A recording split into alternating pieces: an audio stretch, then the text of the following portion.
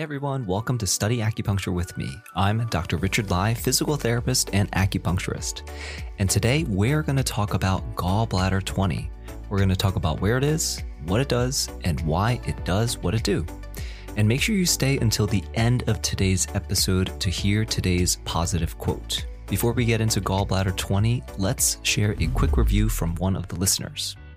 This one comes from Apple Reviews. Dr. Richard Lai taught me a couple classes at our college in New Jersey. He is truly caring and sincerely interested in teaching the students, constantly finding different ways to teach effectively. Love his classes and his podcast. Every acupuncture student should listen to his podcast. Thank you so much for sharing that one. And if you want to be featured or want a shout out on the next episode, you can drop a review on Apple Podcasts or reach out to me on all social medias, or just email me through my website, which is studyacuwithme.com. All right, so today we're going to talk about gallbladder 20. Let's first talk about where it is. Gallbladder 20 is located on the back of your head. Basically, it's at the base of the skull. And when you palpate this on your patient, it's usually pretty tender. So according to Deadman, it's located between due 16 and gallbladder 12. And due 16, we know it's right below your external occipital protuberance, your EOP. So you find this prominence on the back of the head and you drag your finger down and immediately you will fall right into due 16. So the EOP, the external occipital protuberance, it's just this bony prominence that juts out on the back of your head. It's an extension out from your occipital bone. And some people, they have a really pointy one, and some people have a really flat one. Like mine is pretty pointy.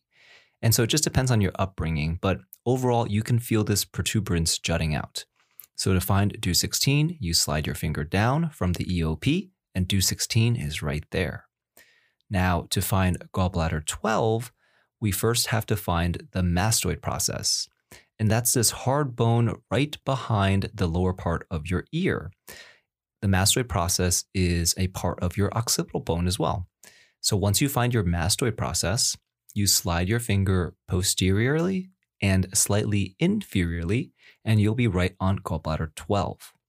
So now to find gallbladder 20, you put one finger on gallbladder 12, and you put the other finger on due 16, and gallbladder 20 is right smack dab in the middle of those two. Now, how I find it is I use the patient's anatomy, because gallbladder 20 is located between the trapezius muscle and the sternocleidomastoid muscle.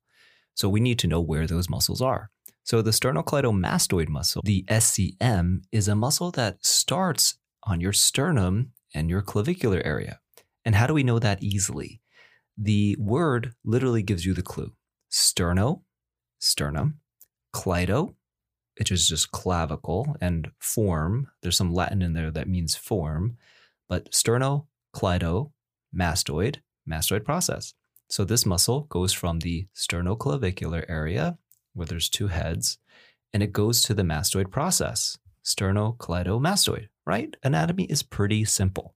So this muscle inserts on the mastoid process. Some of its tissue also reaches the nuchal line, which is on the back of your skull, through this aponeurosis, through this like connective tissue. So for my patients with occipital headaches, I always start the session off with some soft tissue mobilization, where I use very, very light scraping or brushing with my hands or with like a blunt gua sha tool. I go along their SCM, I go along the other muscles of their neck, I go along their masseter muscle, along their jaw. It just softens everything up. This also has an effect on the person's psyche as well. The SCM, especially brushing along the SCM. If somebody has anxiety, somebody has depression, even issues with digestion, there's this brain-gut connection. And because the SCM has this vagus nerve running under it, you can use the SCM to target the vagus nerve. You can target anxiety then, you can target depression, you can target mood disorders, bowel issues, because the vagus nerve, we know it's a really important nerve, part of the autonomic nervous system, right? Mostly the parasympathetic nervous system. And the parasympathetic nervous system is the rest and digest system. And that controls things like your heart rate, your digestion, And it even has some effect on your immune system as well. And then the other muscle for gallbladder 20 that I look for is the origin of the trapezius muscle, which is this large muscle on your back. You have a left trapezius and a right trapezius, and together they make this trapezoid shape. This is the muscle that helps you to shrug your shoulders. It helps you pull your shoulders back, and it also helps you when you move your head. It's also an accessory muscle for breathing, meaning it helps you open the chest when you breathe. The SCM also aids actually in breathing as well because it lifts up the sternoclavicular area. So with your patient prone, gallbladder 20 is located right in between these two muscles. So first we should talk about the name of gallbladder 20, which is 风池, which is wind pool. And my pronunciation, you might notice, sounds a little bit different from if you tap the Chinese characters on Deadman, or maybe even from some of your teachers at school, because my family is from Taiwan. And so when we say swimming pool, we say 游泳池 and not 游泳池, which is more of like a China accent. Anyway, so just by the name itself, you know that there's some sort of action towards wind. So when someone asks you what gallbladder 20 does, you would say gallbladder 20 eliminates wind. And we know that wind can invade the body, right? Especially in this area where gallbladder 20 is, the upper back, the neck, the nape of the neck. Now the question is, when your patient is on your table, how do you know that it's wind invasion, right? How can you confidently choose gallbladder 20 as part of your point prescription? Well, one of the telltale signs is if your patient complains that their symptoms have this sudden characteristic to it. For example, I was going through my day, I got into the office, and all of a sudden I had a headache. Or your patient could say, I woke up, I felt fine. And then around lunchtime, all of a sudden I started to have this runny nose. So there's this sudden characteristic to it. There's a sudden onset type to it. And another telltale sign that it's wind invasion is if their symptoms change quickly. Like your patient could say, Monday, I was fine. Tuesday, I woke up, my throat was sore. All of a sudden, then I had a runny nose. There's this like rapid succession of symptoms. Even the change can be in the location, right? The symptoms can change from location to location. So if they say, I can't really pinpoint exactly where because it's my shoulder that hurts, and then sometimes it's my elbow, sometimes it's my wrist. It doesn't stay in one spot. So those are telltale signs that usually mean that wind is the culprit. Primarily external wind, right? Because external wind invades the space between the skin and the muscles. Then there's this impairment of Wei Qi and Leng Qi, and your patient will have those exterior symptoms like fever, sore throat, sneezing, cold aversion, right? Runny nose, a headache, specifically a occipital headache. And then when you palpate their pulse, it'll be a floating pulse, right? All of that points to an exterior condition. So wind invades the patient's body, wind invades the space between the skin and the muscles, and it can also invade other parts too. It can invade the muscles. It can invade the channels. It can even invade the joints. Now, when the wind has invaded into the muscles and channels, your patient will say, I have some stiffness, I have some achiness. And even in the joints, right? They'll say my joints hurt, right? And with that, there may be even a roving component to it. It's called roving pain, where they have joint pain that moves from joint to joint. On the other hand, there's also internal wind. So internal wind pretty much presents the same as external wind for the most part. Your patient may also say they feel dizzy in terms of interior wind, but they can also say that with exterior wind. They can say they have vertigo or tremors, or even weakness in one arm or something like that. That's like a very wind type symptom. So now where internal wind comes from, though, is pretty much completely different. Exterior wind is exterior. Internal wind comes from, multiple places. One place can be liver, right? Liver pathology. Internal wind can come from some sort of liver disharmony, like liver yang rising, like liver fire, like liver yin deficiency, right? Because that rising of yang can generate wind. That fire rising can generate wind, right? Think about Mulan, the Disney movie Mulan, right? There's that song, Be a Man. And I'm not going to torture you by singing, but it says, with all the strength of a raging fire, right? And then you see on the screen, there's all this raging fire, there's wind. And so we know that internal wind can come from this disharmony, liver yang rising, liver fire. And the symptoms of this liver yang rising or liver fire is, your patient will say, I have a pounding headache. You look at their eyes, they may have bloodshot red eyes because there's this ascending of liver energy. It's coming up to the head. It's causing the headache. It's causing the red eyes. Maybe their ears may even be red. They may even present with high blood pressure. So gallbladder 20 can descend and extinguish that interior wind because it's a wind pool point. One thing to keep in mind also is that there's actually a special relationship between the liver and the gallbladder. Liver has a specific function, which is to ensure that there's a smooth flow of qi in the entire body. So what does that mean? It means that liver makes sure your whole system is acting in the way it's supposed to, right? It makes sure every organ goes in the direction it's supposed to go. It makes sure everyone does what they're supposed to do. It's like, imagine if there was a world where there's no traffic lights, there's no stop signs, there's no one-way signs, right? Everyone, when they're trying to move about, it would just be chaos. Right? So that's a world without the liver ensuring a smooth flow of qi. No one knows what direction they're supposed to go in, and everyone is just like honking at each other.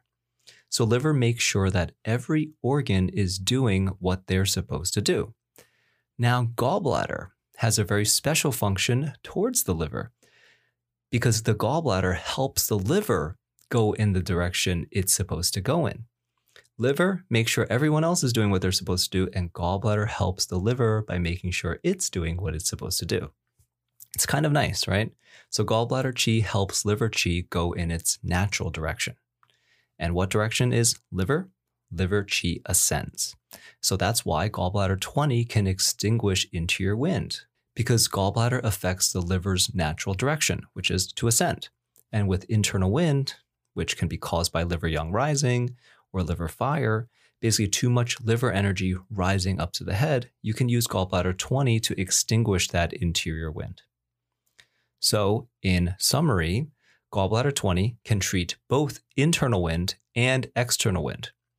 In a previous episode, we talked about how lung 7 can treat both internal and external wind as well. In terms of lung 7 is more effective with exterior wind because if you think about the connection with the exterior surface of the body, right?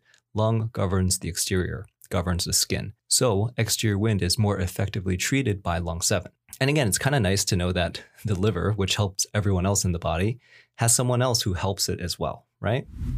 Okay, so the next function of gallbladder 20 is that it benefits the head and the eyes. It clears the sense organs. So the location itself tells you why it benefits the head. It's literally at the base of the skull, right? The neck, gallbladder 20, then the head, right? The skull.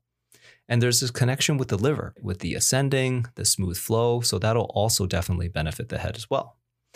Now, it benefits the head and the eyes, and it clears the sense organ. So we didn't really talk about when we needle this point, gallbladder 20, what direction do we needle in? So when you needle gallbladder 20, you can needle it, of course, in the direction of the channel, right, with the flow of the channel, or you can also needle it and direct the tip towards a specific area.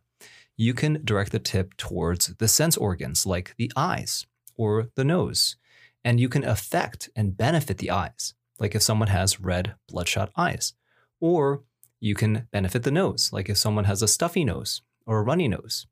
You can benefit the mouth if someone has a sore throat. You can even direct it towards the ears if someone is having like tinnitus or ear issues.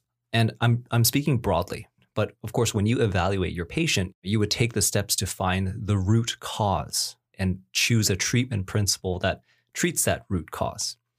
And I'm mentioning this because like tinnitus, right? You have to figure out where that tinnitus is coming from. Is that tinnitus coming from a kidney yin deficiency? So in that example, you would tonify kidney yin. Is it coming from an exterior wind root? So you would use gallbladder 20. Or is it even coming from something like liver? Because tinnitus, this ringing in the ears, it can come from a bunch of different roots. That ringing in the ears can come from liver yang rising because too much energy going up to the head can cause that ringing in the ears. Or it can come from a deficiency like kidney yin deficiency, because the kidney yin is not filling up the brain or the marrow. So one quick question that you can ask your patient is, what pitch is the ringing? If it's a low pitch, or it sounds more dull, or if the ringing, like the onset of the ringing, is slow and gradual, then that could be kidney-related tinnitus. If they say it's high-pitched, like it's fast, it's high pitch, it goes right up right away into this highest pitch possible, that's usually an excess condition like liver yang rising. So what I hope you take away is that there's a lot of different routes with a lot of different treatment approaches, which is why I'm, trying to shy away from a blanket treatment statement.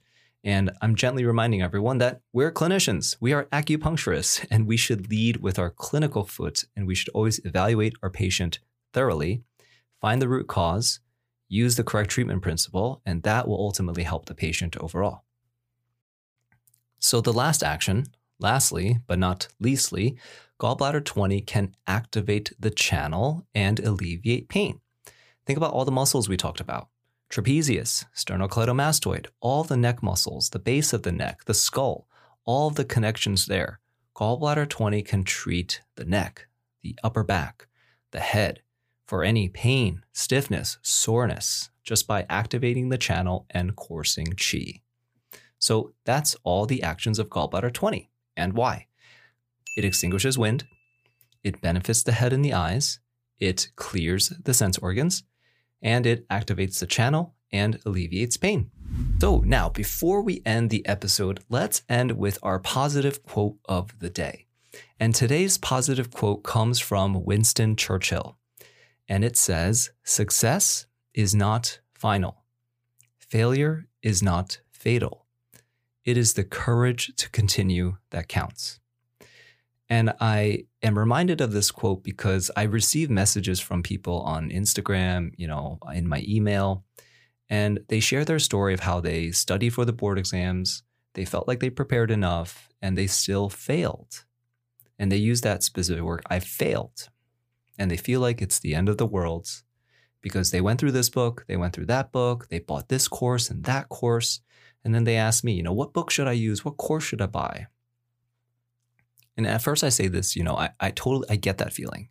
It's not a good feeling.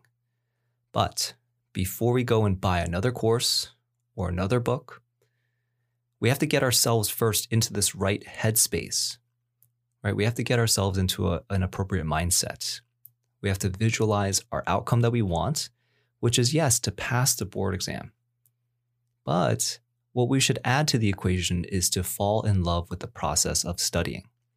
Because studying doesn't just end with the boards, right? If we study just to pass the boards, we're just studying for that outcome. But studying and learning should be a lifelong process, right? Even right now, I'm an acupuncturist, I'm a physical therapist. I'm constantly learning about people's bodies all the time and their responses to different treatments, constantly. Because success is not final, failure is not fatal. It's the courage to continue that counts.